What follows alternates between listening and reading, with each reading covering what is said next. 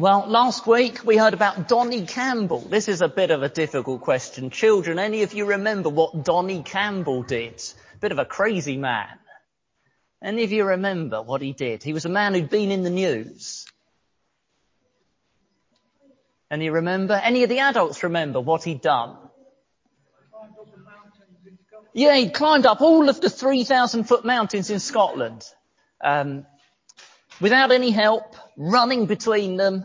We heard about how he had to persuade himself to keep going, keep running, keep cycling as he went up to, I think it was 282 mountains. Is that right, Alistair? 282 mountains. Alistair hasn't run them all yet. Most of us don't have that problem of trying to persuade ourselves to keep going, running up 282 mountains, do we? We haven't faced that problem. That's not what we have to persuade ourselves to keep going in. Many parts of the Bible were written to Christians under severe persecution, persuading them to keep going despite extreme persecution. Most of us don't have that problem at the moment. Maybe the keeping going that confronts us most is just ordinary life. Keeping going in ordinary life. Maybe you hear sermons on Sunday about salvation through Jesus and about God's kingdom growing, and I hope it lifts you up and encourages you.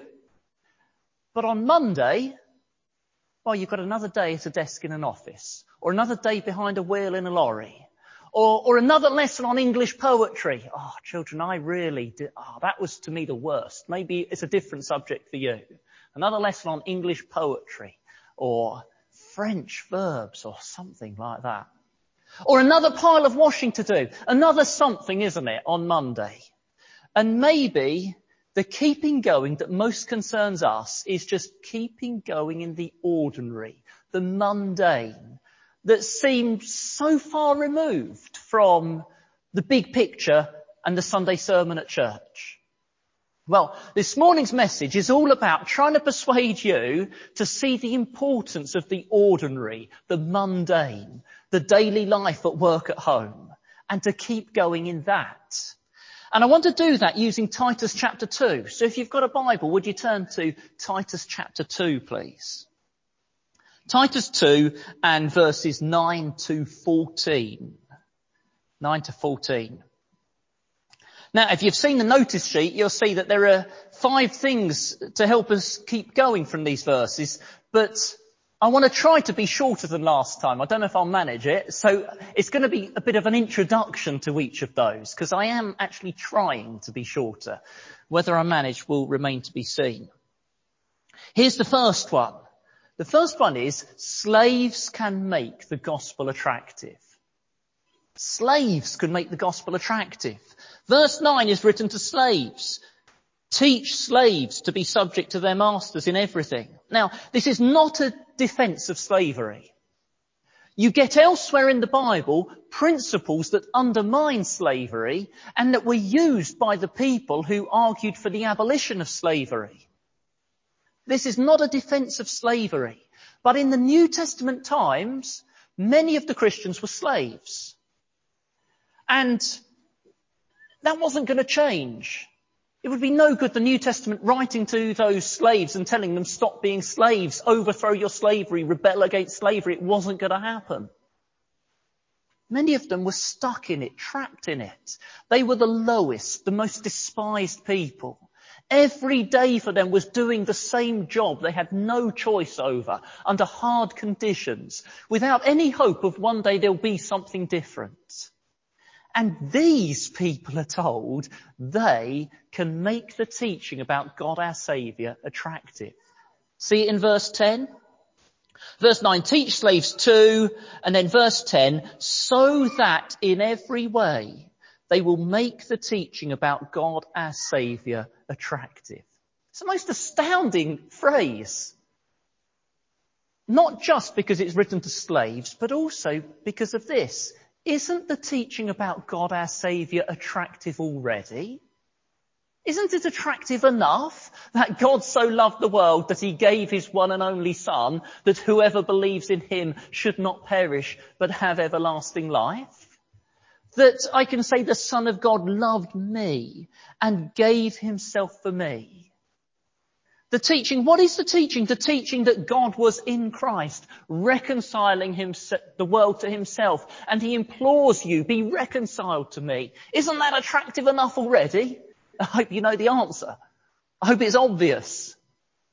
But something attractive still needs to be displayed well. Here's an example. Are diamonds attractive? Well, I'm not into diamonds, to be honest. That might not surprise you. But I think most people would generally say that diamonds are attractive. So let's see 2 pictures of diamonds. Philip, can we have our 2 pictures of diamonds? Okay, both pictures have got diamonds. But I think most of us would say that one is more attractive than the other. By the way, the one on the... Is that left or right? Whichever way you're looking at it. Anyway, left, the way we're looking at it, is a diamond cutter. Because diamonds are really hard and they're used for cutting through various things. That is a diamond cutter. It is covered in diamonds around the edge. But they don't look that attractive. The one on the right obviously is much more attractive. Diamonds are inherently attractive, but how they are displayed makes a difference. And the diamond of the gospel, the beautiful, precious teaching about God our Saviour, well, it makes a difference how it's displayed. Our lives can obscure it, can hide it, can make it very difficult to see the gospel when our lives are contradicting it. But that beautiful diamond we find here can be displayed well in the life of a slave. Can be displayed well in the ordinary, just got to get on with it, daily work you do this week. Don't think, I will display God when I have that role that will be much better than the one I've got now. I would serve God well if this problem was taken away. A slave in the Roman Empire could display and make beautiful the teaching about God our Saviour. We can go further than that. In which background did the diamond show up best? Against a black background, against a dark background. When everything is going well at work or at home, joy, peace, patience, kindness don't show up so much because they're fairly easy. And probably other people around you are being fairly joyful and peaceful and patient when it's easy to do so. But when the boss is unreasonable, or the work is unpleasant, or the children are awkward, or children your friends at school are awkward, or the bullies at school are even more awkward, that's when godliness, that's when the fruit of the Spirit show up best. So you can make the teaching about God our Saviour attractive. So secondly, how can we make the teaching about God our Saviour attractive? How can we do it? What are the slaves told to do? Well, let's read verse 9 and 10. Verse 9, teach slaves to be subject to their masters in everything, to try to please them, not to talk back to them, and not to steal from them, but to show that they can be fully trusted. That's all pretty ordinary stuff, isn't it? Obeying your boss or your teacher. Trying to be a pleasant work colleague that other people are glad to be around. Being polite to others. Not stealing. That's basic. Being trustworthy and doing what you said you'd do and doing it as well as you can. Those are all really ordinary things. But they're difficult. If you're a mistreated slave, they're difficult. And they're difficult when the workplace or the home or the daily life have their stresses and their strains and their pressures, or are just feeling really boring. It's the same thing day after day. Or the computer or the car or the washing machine has just broken down yet again. Or someone at school is making your life difficult yet again. But remember, the diamond shows up best against the dark background. What I'm trying to commend to you is those ordinary daily little acts of obedience that we might think are too little to even matter. But it's in them that slaves make the teaching about God our Saviour attractive? Ordinary, little things. Here's someone whose life wasn't ordinary. Children, here's an interesting character worth knowing about. He was called Abraham Kuyper. Funny name. He was a Dutchman. And from 1901 to 1905, he was Prime Minister of the Netherlands. And before that, he'd been a pastor of a church, and he'd been a theologian who wrote loads of books. And he started a newspaper, in fact, I think 2 newspapers, and he founded a university. So he's an amazing man. Not ordinary. But how did he become a Christian? He became a Christian by attending a church where there were elderly people. And he watched these elderly people and he noticed their trust in God despite the difficulties of old age. And he noticed them looking forward to heaven. They seemed to really believe they were going there instead of looking back to the good old days and just grumbling. He noticed faith and obedience in the little things of life, in these people who didn't have his gifts and privileges. And it made the teaching about God, our Saviour, attractive. Here's the third thing. Why would we make the teaching about God, our Saviour, attractive? Why do it? And the answer is, if we have received that gospel ourselves. If we've received that gospel ourselves, it makes a difference. And here in Titus 2, I think we're shown 2 ways. And the first is, these slaves have seen that the gospel is like a diamond. It's beautiful, it's precious, it's not something to hide away in a drawer as if you were embarrassed about it. Verse 11 shows us that. Let's read verse 11. For the grace of God that brings salvation has appeared to all men. And this should be several sermons in itself. Because this shows us the gospel is a beautiful, precious diamond. Because it's the message of grace. That is God freely forgiving. God generously welcoming. God giving to us without us first deserving it. Grace. And it's a beautiful, precious diamond because verse 11 says it is the message of salvation. God rescuing us from the guilt that condemns us. God freeing us from the sin that entangles us and twists our hearts inwards. And verse 11 says, the most beautiful thing, the most precious thing about this diamond is, it's the message of Jesus. You might not recognize verse 11 saying that, but it is. Because verse 11 says, the grace of God that brings salvation has appeared. What appeared? What does the New Testament tend to talk about appearing? Not a message, not even a set of truths, but a person. The Son of God become man, Jesus. And so these slaves have seen, this is beautiful, this is precious, we won't hide it away, we'll try to work at our lives displaying this gospel. But here's a second reason why they will, because they've received this gospel and it's changed them. It's taught them a better way of living. That's verse 12. Verse 12, it teaches us to say no to ungodliness and worldly passions and to live self-controlled, upright and godly lives in this present age. Now again, there's loads here. I'll just try to illustrate it this way. Someone I know is an RAF engineer and he works in an office of the RAF. And a notice came round the office saying there is going to be an LGB workshop for them.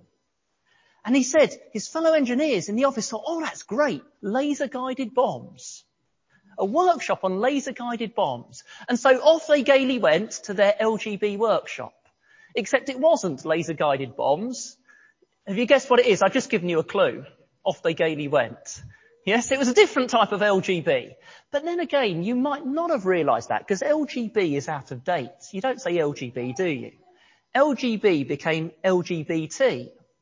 But now that's out of date. No, you don't say LGBT, it's LGBTQ. Oh no, you're out of date. Do you know, if you say LGBTQ, you're out of date. Because it's LGBTQAI and a whole load of other letters you can't keep up with. Now, what's it all about? Why is that so prominent in our society? Well, because it's part of a bigger emphasis. It isn't just about sexuality. It's part of a bigger thing in our society. And the bigger thing is this: you must be free to follow your passions. You must be free to do whatever your body feels like without any constraints that you didn't choose. That's the big message. So don't just think this is having a go at the sexuality people, because this is something that's probably got into us as well. It's part of a bigger message. You must be free to do what you choose, what your body feels like. No constraints. This is the way to freedom, we're told. But the gospel has shown us that's the way to slavery. Slavery to my sinful appetites. They will rule me. They will drive me. And they will demand more and more and more and never be satisfied until they've destroyed me. The way to freedom, the gospel has told us, is to exercise spirit-given self-control. To say no to those passions, whether they are sexual or a passionate temper, or whatever it might be. To strive for a life that reflects God's character. The fruit of the Spirit, that's the way of freedom. And that's what verse 12 is telling us the gospel has taught us. Well, there's more. I'm sure you recognise verse 12 says more than that, but I'll leave you to look at that. You know, some people ask me, what difference does the Christian message make in just the ordinary life in the workplace? Well, my answer would be, wouldn't living verse 12 make you different? I think when people ask me, what difference does it make? They're often asking, how does it help me to fulfill my agenda? But the answer is, no, it will change you. And if it changes you to make you fit verse 12, wouldn't that make you different? Whether sitting in an office or standing in a factory or driving a lorry or looking after the home and children, wouldn't doing verse 12 make you different from others around you? And that will make the teaching about God, our Saviour, attractive. I think I can afford a fourth one. Fourth one. What keeps us going? What keeps us going? Now, I hope I've shown you that this Christian living is attractive. But however attractive it is, there's no getting around. It would have been hard if you were a slave. And it is still hard sometimes today when it feels like life is the daily grind. So what keeps us going? Verse 13. Verse 13. While we wait for the blessed hope, the glorious appearing of our great God and Saviour, Jesus Christ. What keeps us going? Looking forward. You always need something to look forward to, don't you? And it's not wrong to look forward to the weekend. And it's not wrong to look forward to that holiday. But we need something bigger and better to look forward to. And something that won't disappoint to look forward to. And these slaves didn't get holidays, I would imagine. We need to look forward to Jesus appearing. In other words, him coming back. And we need that as what keeps us going. Now, this hits a problem because there's a phrase around. Have you heard this phrase? Oh, he's too heavenly minded to be any earthly good. That he's too heavenly minded to be any earthly good. He's got all his mind on Jesus coming back in heaven and he's just no good here. Well, I've never met anyone like that. Have you?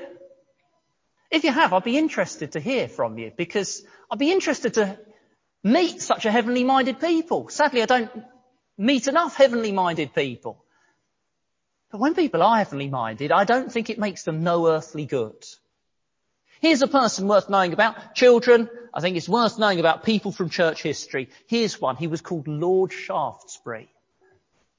He was from a really posh and really rich family. Posher and richer probably than anyone you'd met. He was a member of the House of Lords. in the age of Queen Victoria. And he used his position and his power and his money to stand up for the poor. He used it to stop boys being sent up chimneys as chimney sweeps, or children sent down coal mines to work where they often were killed and they always had their health wrecked. He worked hard for the poor, and he said his motivation was every day he thought about heaven. He said there wasn't a day went by without him thinking about heaven. He said what he did was driven by his beliefs about Jesus returning, and he had some particularly strong beliefs about Jesus returning. And he said they were his motive. Looking forward to Jesus returning meant he could afford to lose friends here, because he did. Because the posh rich people in the circles he came from didn't like what he was doing. And he could afford to wear himself out here, which he did. It was hard work.